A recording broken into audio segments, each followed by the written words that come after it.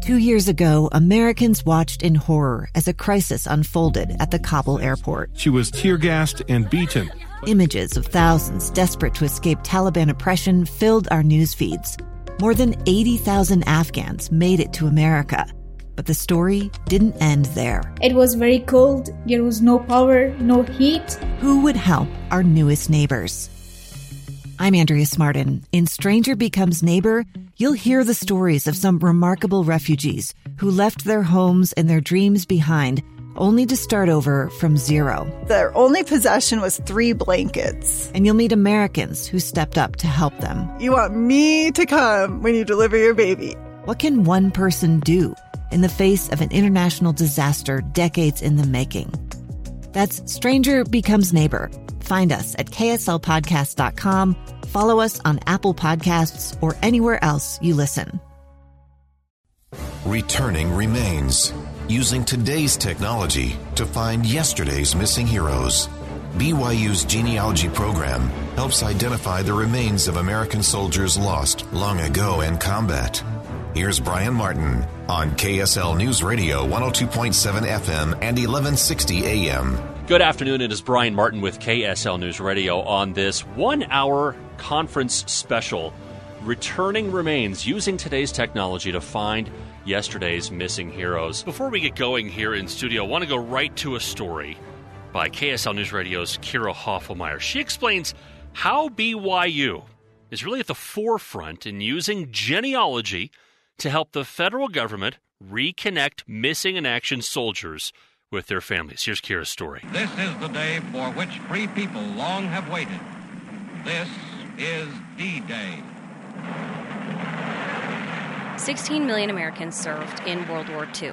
400,000 U.S. soldiers died in that war, some of them buried with honor as unknowns, some missing in action, others prisoners of war who never made it home. Over 82,000 missing and unaccounted for. Every one of them a son, brother, husband, or father.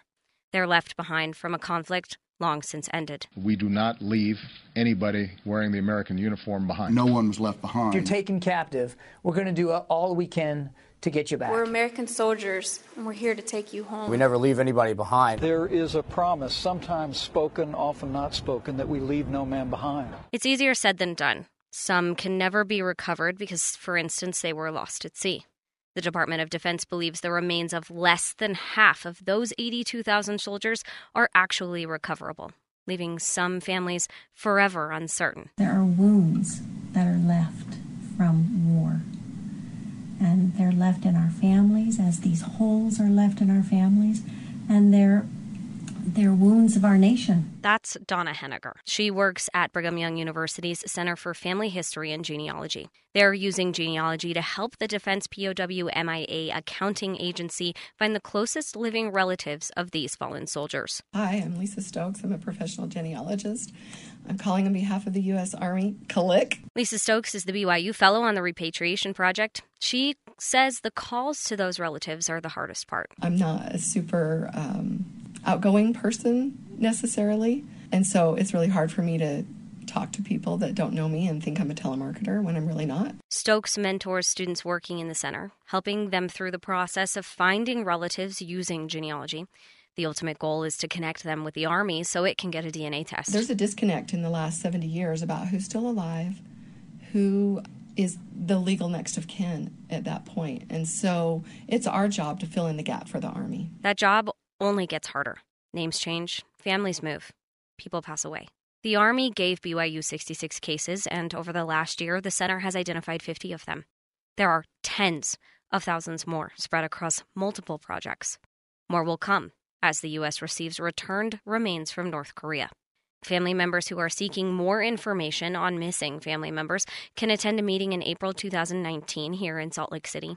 You can find more information on the DPAA's efforts by going to dpaa.mil. I'm Kira Hoffelmeyer for KSL News Radio. Brian Martin with you on this Saturday conference special. Thanks to our friends over at the VA Salt Lake City Healthcare System.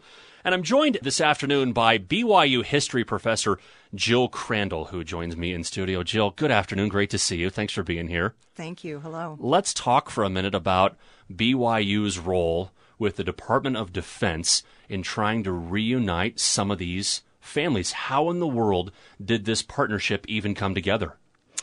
Actually, that's kind of an interesting story. The Defense POW MIA Accounting Agency is part of the Department of Defense, and they're charged with accounting for the soldiers that are still missing from back to World War II, over 80,000 of them.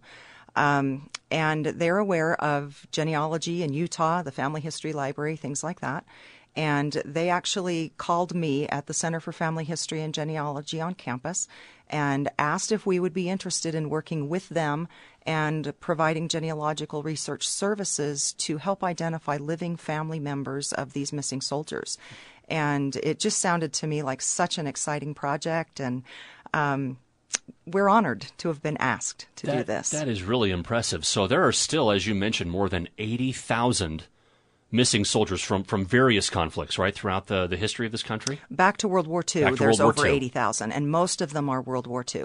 Okay. So your goal, along with the Department of Defense now, is to use genealogy to try to match up some of these missing in action soldiers with their families, some of which I would presume are here in Utah as well. Oh, yes.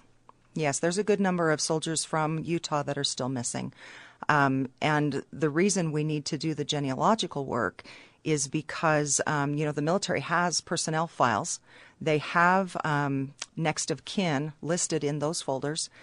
But as you're aware, we're losing many of our World War II veterans and their family members relatively quickly at this point. And so in order to identify living next of kin, the folders don't always have living people in them. And so we need to genealogically trace who the family members are and who is still living, so that we can possibly see if they would be interested in being a DNA donor to match up the remains, if any are found. Wow. I'm sure there are already success stories that you can talk about, and I want to get into that coming up here in just a moment. When we come back, we're going to talk about the success stories with BYU using genealogy to reconnect MIA soldiers with their families. You're listening to Returning Remains, using today's technology to find yesterday's missing heroes. We'll be right back.